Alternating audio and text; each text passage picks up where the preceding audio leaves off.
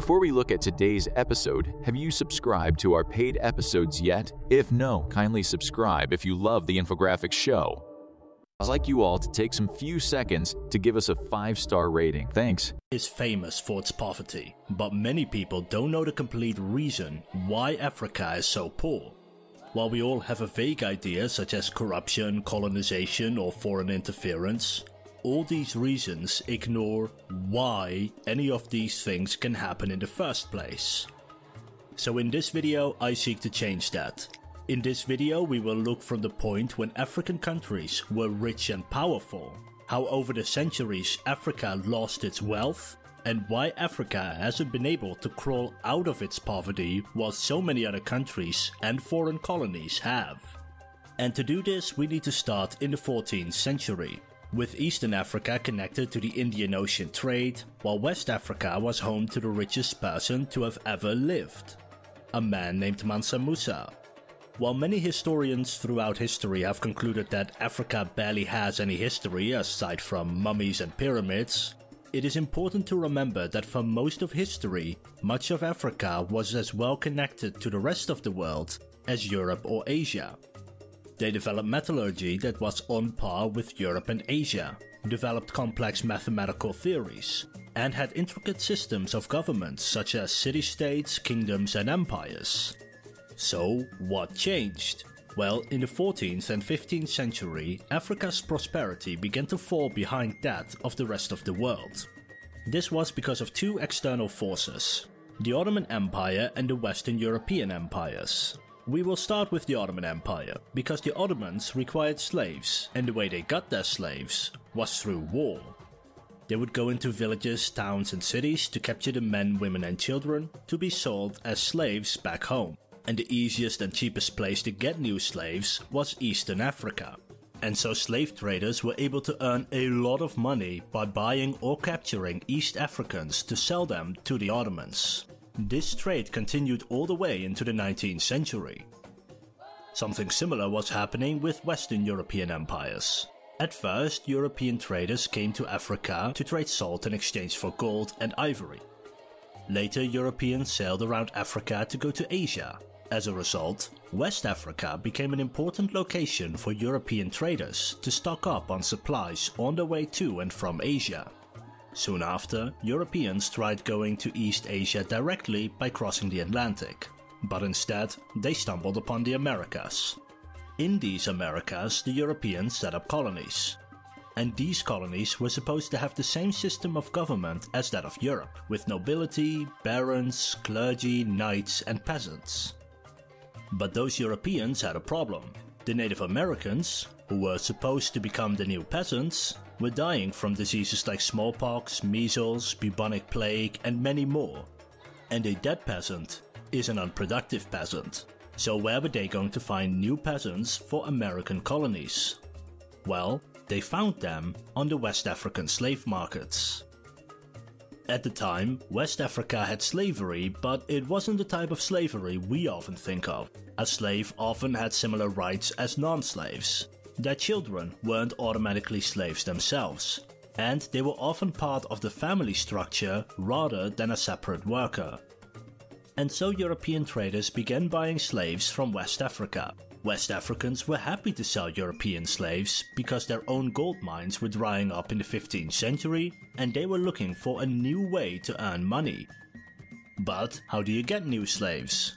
Well, you go to war for them. Various African countries went to war with their neighbors, captured their citizens and then sold those citizens to the Europeans.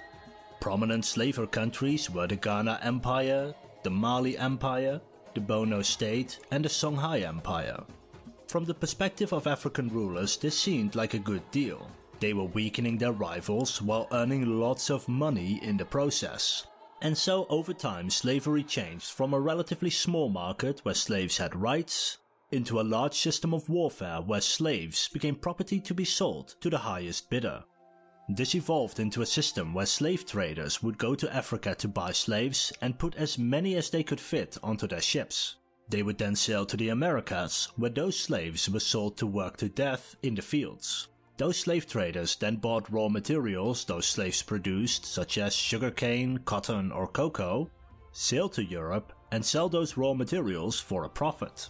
In Europe, those materials would be turned into manufactured goods like rum, clothing or weapons. The traders then bought those manufactured goods and sailed back to Africa to sell those manufactured goods and use the profits to buy new slaves. This was a good deal for everybody except the slaves. The Americans received slaves to use in the plantations, the Europeans received raw materials, and the West Africans received manufactured goods, and the plight of the slaves was not an issue to any of them.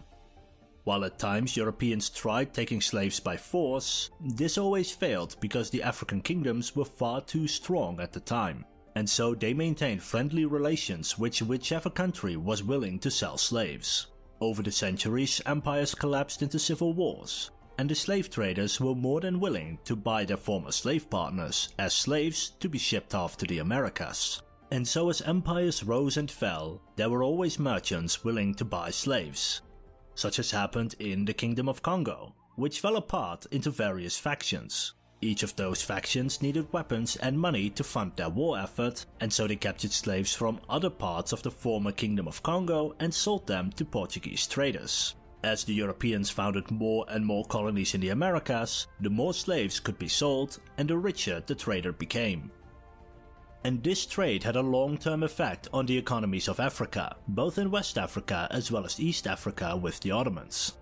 Because before industrialization, the economy of a country was determined by the amount of people living in the country. The more people you had, the larger your economy was. And if you had a large economy, then you could have a small portion of your population focus on producing things other than food. In Europe, for example, craftspeople produced all sorts of things from alcoholic drinks, steel, muskets, cigars, and of course that sweet, sweet, delicious chocolate. But it took centuries for those industries to fully mature.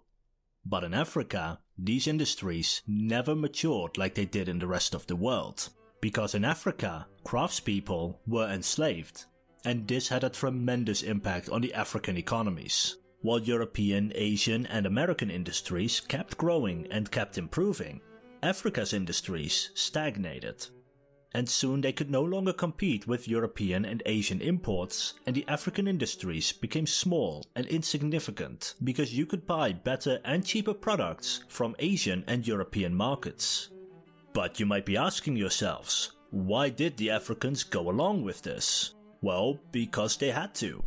When you have several warlike empires surrounding you, you yourself have to invest in a strong military to protect yourself.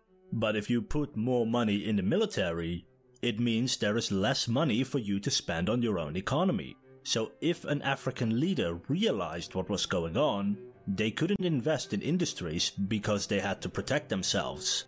And so all the way into the 19th century, Africa's economies were slowly declining because the slave trade slowly destroyed the African economies, while making a huge profit for those who captured and sold slaves. But why did Western Europeans and the Ottomans weaken Africa for hundreds of years? Well, because it was convenient for the people in charge at that time. It wasn't some grand plan, but instead, each government, trader and company saw an opportunity in Africa to earn profit. This profit came at the expense of African long-term wealth, with most of the people involved probably not even realizing this. And when a particular region becomes weaker, there are always the strong who will exploit the weak. And in the 19th century, 3 major events happened that would solidify African poverty. The first was the end of slavery. All of a sudden, African slave traders were losing customers because slavery was becoming illegal across the world. And this was a big problem for African countries because their economies relied on exporting slaves and importing foreign goods. But now they lost their main source of income, and because Africa had not built up any other industries because of the slave trade, it did not have another source of income with which it could trade with the outside world. So Africans could no longer buy many of the goods and tools they relied on, and as a result, the African economies slowly collapsed in the 19th century. The second major event in the 19th century was industrialization. Europeans and Americans started to outproduce the rest of the world. Africa became insignificant in world affairs by the middle of the 19th century. And many of the stereotypes about Africans, such as that they have no history, no established government, and various racist beliefs, came about in this time period, when Africa had become weak with little to offer the outside world, and the outside world taking little interest in Africa. And then the third major event happened in the 1870s. With Africa's economy in shambles and European industrialization in full swing, Europe, all of a sudden, had the ability to transport vast amounts of heavy materials across oceans. Before, it would not be profitable to transport heavy ores from Africa to Europe because the technology simply wasn't available yet to make it profitable. But steam technology meant trains, steamboats and factories that could transport and produce goods at a profit. And in 1871, the King of Belgium decided that Belgium should have a colony, looked at the world map and noticed that Africa was both weak and available. And so once again, the strong took advantage of the weak. Soon other European nations joined and almost all of Africa was colonized by Western and Southern European empires until Africa looked like this, and like this after World War I. And this had three significant results for Africa. The first is the increased poverty. European colonizers cared little for the people living in the colony. Africans were driven out of the most fertile regions to make space for European settlers. Plantations were built for Africans to work and for Europeans to own. And the taxes Africans paid were rarely spent on improving their lives, but instead on continuing their own oppression. The European colonizers were only interested in extracting wealth from their colonies by constructing roads, railroads and ports to transport raw materials to Europe and North America. In essence, whatever wealth Africans had was systematically taken from them and handed over to European settlers. A prominent example is the Congo Free State, where they worked millions of people to their deaths. By the way, if you're curious what the free stands for in the Congo Free State, it meant free of oversight, so the rulers of the colony could exploit the locals without any interference.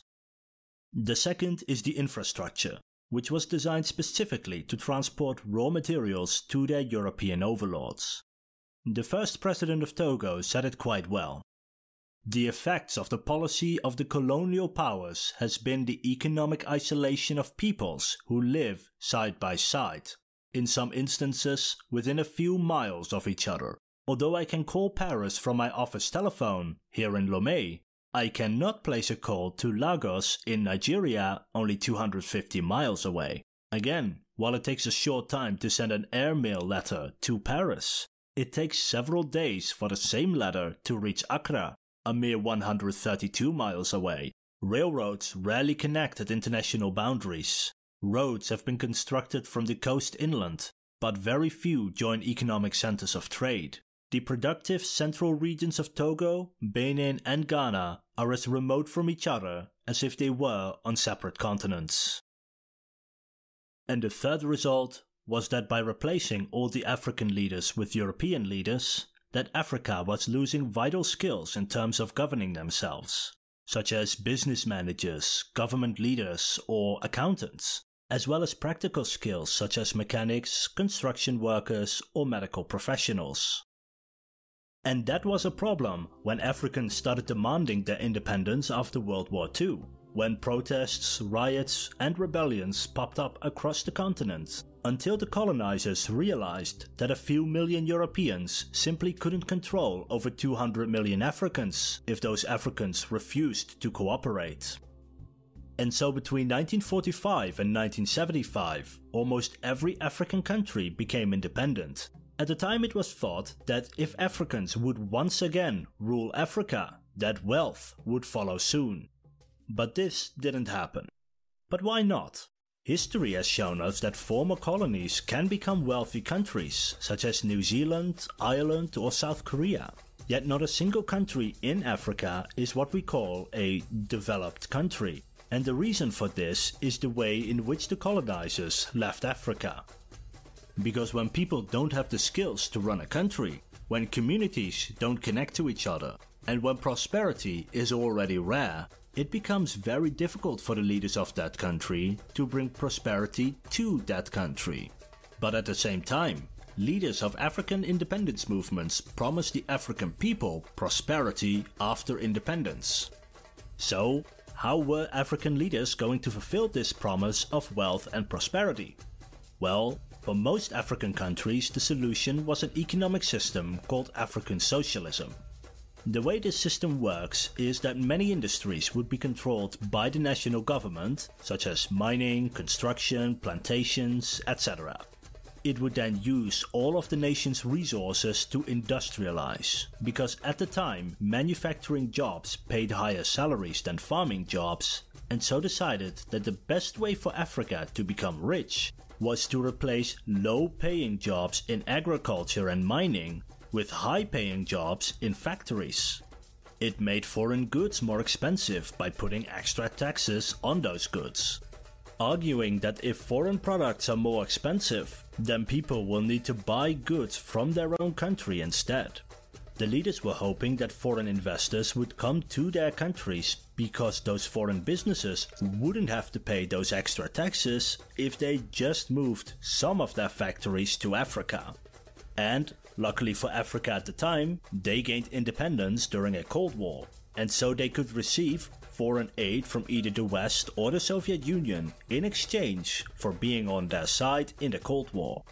And while of course every African country had different economic policies, they were all kind of similar to this. But African socialism simply didn't work. First of all, the trade restrictions meant that African countries couldn't sell products to each other, meaning that it was hard to find customers to buy any products made in Africa. As a result, none of the industries could grow large enough to be able to compete with the industries of North America, Europe, or East Asia. And so nobody else wanted to buy African goods because they could get those same goods better and cheaper from other countries. Secondly, a single large government isn't able to adapt to changes in world markets as quickly as hundreds of smaller businesses, meaning that centrally planned economies will always be less efficient than economies which have a lot of different businesses competing with each other. Thirdly, Africans simply lack the skills and education required to work in manufacturing jobs in the first place, meaning that they were far less efficient than their better educated counterparts in the rest of the world. For example, out of the 200 million black Africans in the 1950s, only 8,000 received secondary education, 200 a university education, and 1/3 of the student-age population went to primary school. So it would take decades before enough qualified professionals would join the job market. And so African countries lacked the people needed to make their countries thrive. The fourth reason why it didn't work is not so much about African socialism itself, but about the continent of Africa. Because Africa's landscape is harsh, with some places experiencing droughts lasting years, such as the drought which lasted from 1968 to 73, causing large food shortages, while other parts have locusts and red-billed koala birds which make agriculture nearly impossible. The fifth reason was disease. Yellow fever, smallpox, sleeping sickness and malaria are but a few of the diseases which plagued African development. And while smallpox was being eradicated, new diseases were spreading, such as river blindness, where worms live inside your eyes and have become the second largest cause of blindness worldwide. Or take bilharzia, caused by a worm which likes to live in rivers. It infects the urinary tract or intestines, which can lead to kidney failure, infertility, and in children can cause poor growth and learning disabilities. All of these diseases are easily preventable in rich countries with access to water sanitation facilities and modern medicine.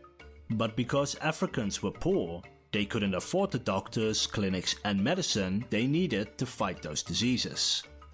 And so a combination of trade barriers, inefficient governments, a lack of education, harsh environments, and disease meant that this system was doomed to fail from the beginning. There was simply no way for any African nation to reach wealth and prosperity at that time because of the underdeveloped countries they inherited from their former colonizers. But this raises a new question. Why did African countries choose this system in the first place? Well, the reason is that this was a system which they inherited from their former colonizers, where the colonial government controlled nearly every aspect of the colony's economy. And if they wanted to switch to a free market system like Western Europe, East Asia or North America, then they would need business people and entrepreneurs to set up new businesses.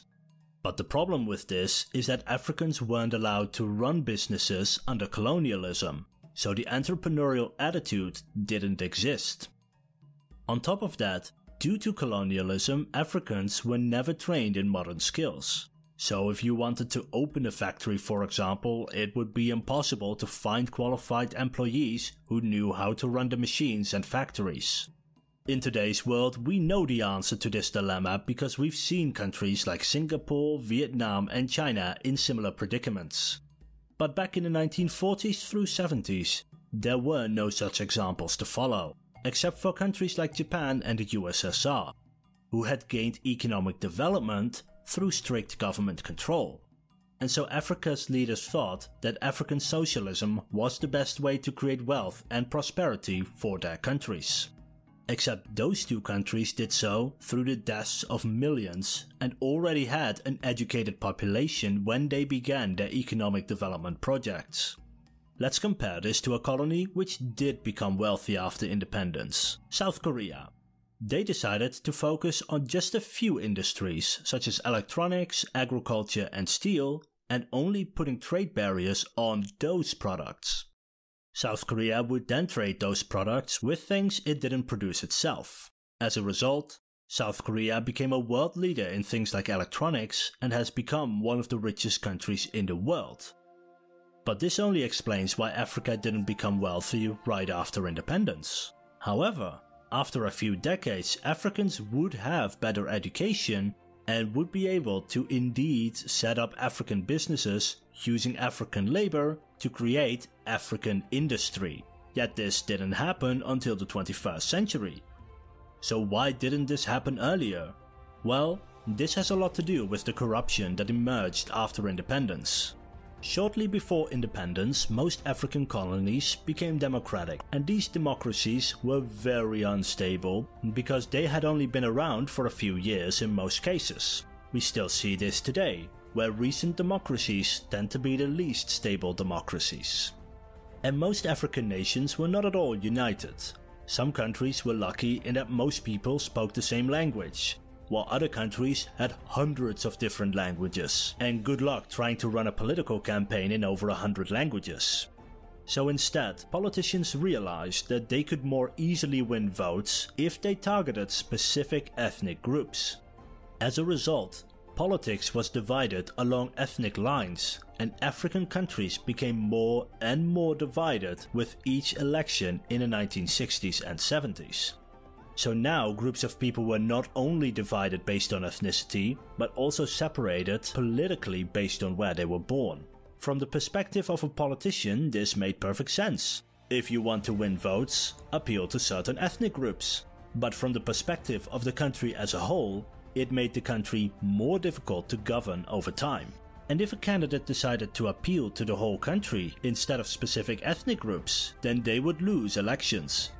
And so, through a natural process, African nations tended to become more divided after independence, all thanks to the social and political systems left behind by their former colonizers.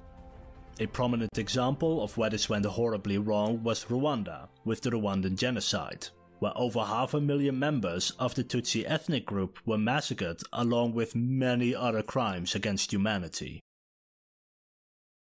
Once a party got into power, they would try to keep the power for themselves. Many Africans saw democracy as nothing more than a massive infighting, with opposition parties abusing their power to hinder the greater national interest.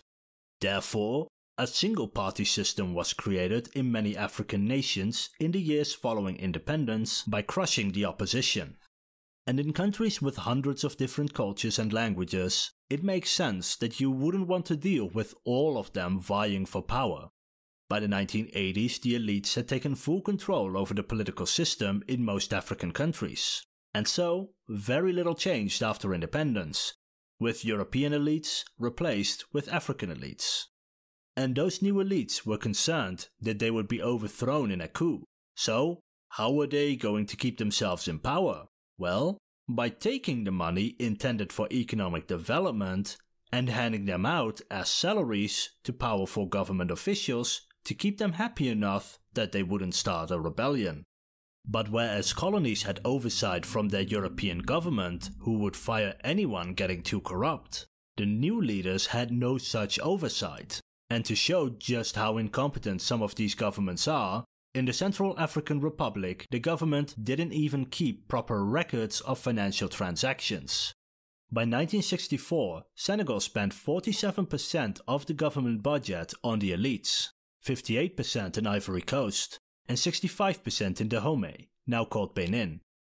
And if outsiders wanted access to African resources, all they had to do was bribe government officials to get access. And so African governments and companies started paying money to the African elites to gain access to the resources rich nations needed to run their own economies. As a result, the elites became richer, while the poor became even poorer.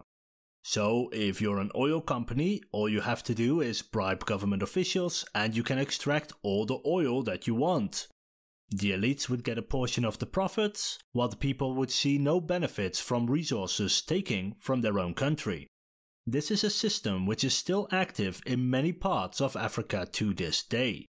And if you're a country or company who does not want to give money to corrupt politicians, then there will always be somebody else who is willing to pay. As a result, anyone who thinks morality is more important than those resources will always be outcompeted by the ones who are willing to pay the bribe.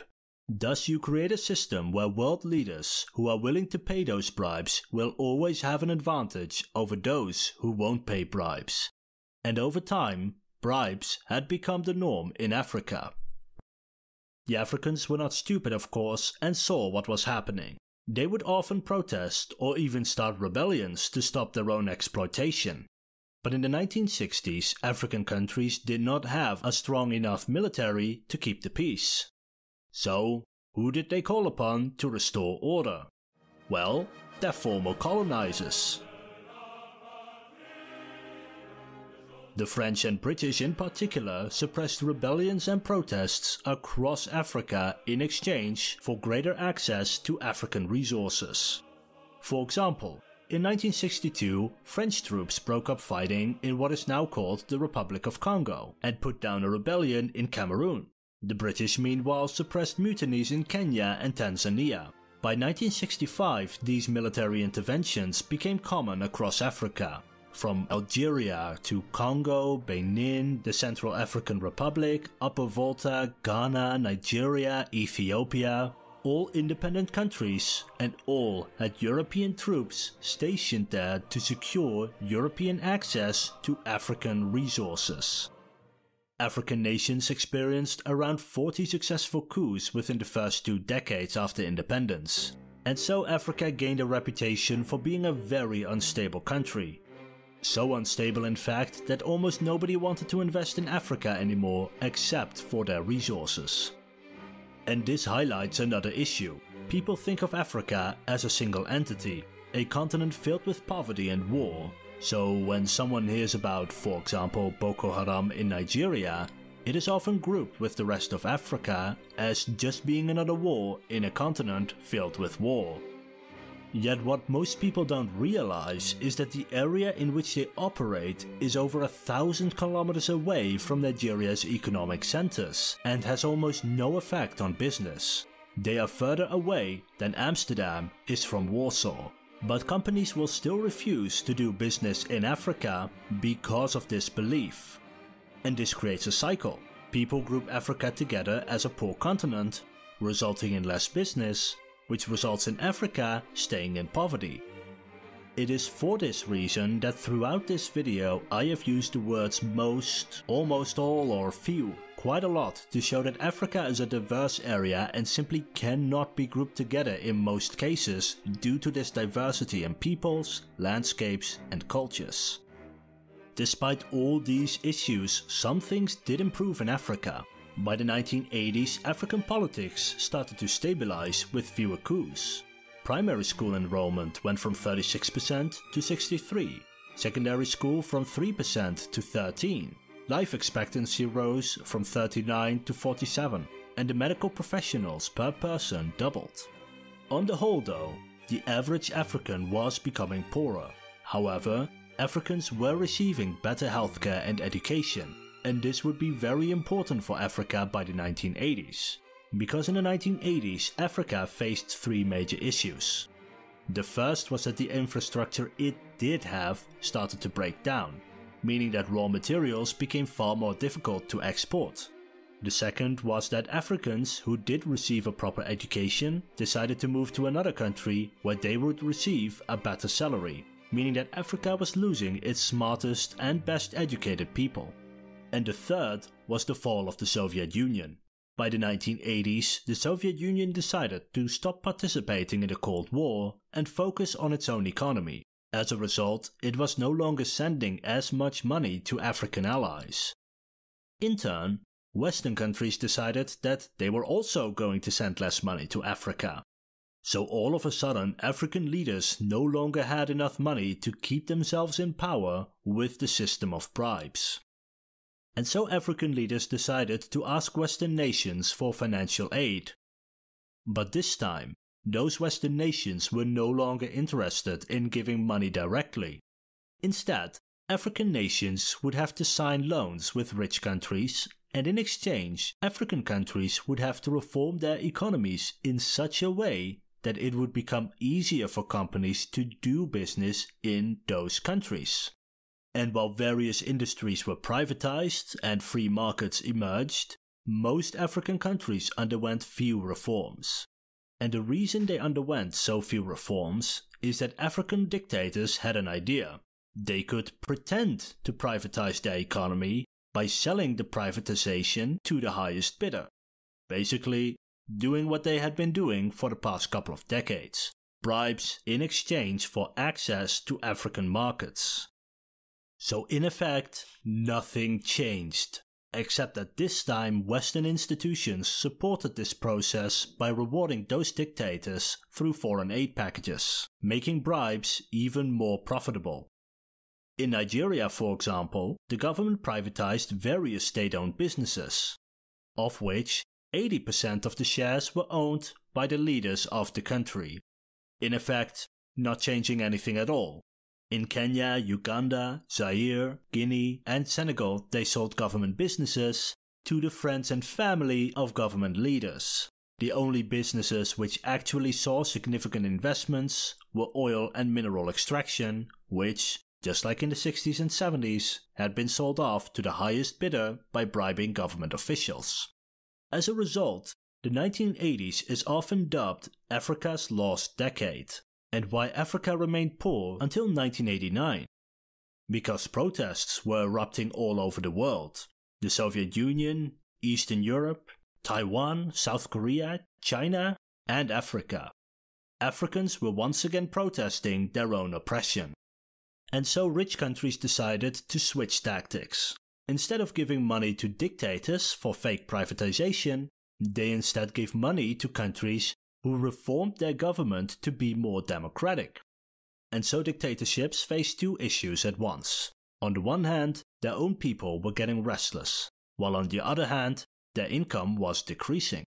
And so the elites allowed for a small amount of reform, enough to appease the people and the rich countries, but not enough that they would be removed from power. Democratization spread across Africa, to Zaire, Ghana, Nigeria, Togo, Gabon, Cameroon, Kenya, Uganda, Malawi, South Africa, until it spread across the continent. With, of course, various exceptions. While some governments resisted, such as for example the Central African Republic, most did democratize at least slightly. Each country had their own struggles, of course, but in general the continent made slow but steady progress towards democracy. Even today we still see this progress in action in Africa, as elections are often contested and often unfair. Yet it is more democratic than a complete dictatorship. And this process has made Africa more stable and more open for doing business in the early 90s. And now new leaders were in charge of Africa, and these leaders had to fight corruption in order to fight poverty. And by fighting poverty, they could stay in power, as this would earn them votes in future elections. They reduced the government's role in the economy, encouraged growth in the private sector, allowed Africans who were much better educated than in the 1960s to use their skills to develop their country, and attracted investors from abroad. These policies primarily focused on using the strength of Africans themselves, rather than by having policies enforced upon them by the outside world. The African Renaissance can only succeed if its aims and objectives are defined by Africans themselves, if its programs are designed by Africans ourselves, and if we take responsibility for the success or failure of our policies. African countries started to work together more through institutions like the African Union, by reducing trade barriers to make trade between African countries easier, investing in stable governments to make sure that you didn't have to worry about a civil war right across your border, and by creating various agencies to cultivate African talents. And these trends have had an effect in the last 3 decades, with some African countries now being the fastest growing economies in the world. And so we arrive in the 21st century, where history is too recent to make any real historical analyses. However, there are some trends worth noting. Africa is still facing many issues. They are the least prepared for climate change, while probably suffering the most under it. A third of all children are malnourished. A third of children don't finish high school. Extremists find it easy to recruit the vast amounts of poor unemployed young people. Pandemics are common across the continent, with COVID being just one among many, and the economic development of Africa is limited to certain countries. African countries are looking at the economic successes of East Asian countries and are adapting those policies for their own countries. This is resulting in factories, agricultural centers, and tech centers being opened across many African nations. For example, they are able to use the fact that Africa and Europe have the same time zones and take over various administrative jobs from European-based companies for a lower price. A new generation of Africans is entering the job markets that are better educated and better skilled than any African generation that came before. With these hardworking and talented people, African governments have created economic policies to harness the talents of Africans by letting them set up their own businesses in a free market which generates wealth by Africans, for Africans, in Africa. For example, take the hyacinth plant, an invasive species on Lake Victoria. African scientists developed a method of turning this invasive species into protein-rich animal feed. This feed is now being sold across the world. In the 21st century, developments like these are creating a fast-growing middle class with rising spending power. This middle class will want to buy things with that extra money, and this will allow Africa to sell more goods to other Africans, which in turn allows Africans to create industries specifically suited for the African market, a market often neglected by rich countries.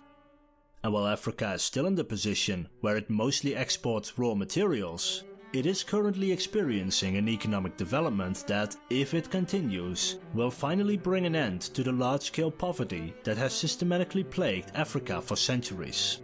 Africans are not just hopeful of the future, but, for the first time since colonization, are actually gaining the tools that will create this future. And yet, despite all the information in this video, there is a lot which I had to leave out. such as for example the disastrous agricultural programs which caused famines in areas with some of the most fertile land in the world, economic successes which eventually failed due to corruption, or the French financial systems linking African currencies to France. I therefore left articles and YouTube videos in the description with more information about Africa, in particular information written by Africans themselves. If you're from Africa or are an expert on Africa, then please share more information about this topic in the comments. I will hard react ones that provide more information so people can learn even more about Africa. And please leave a like, comment and subscribe to appease the almighty algorithm. This was Avery from HistoryScope. Thank you for watching.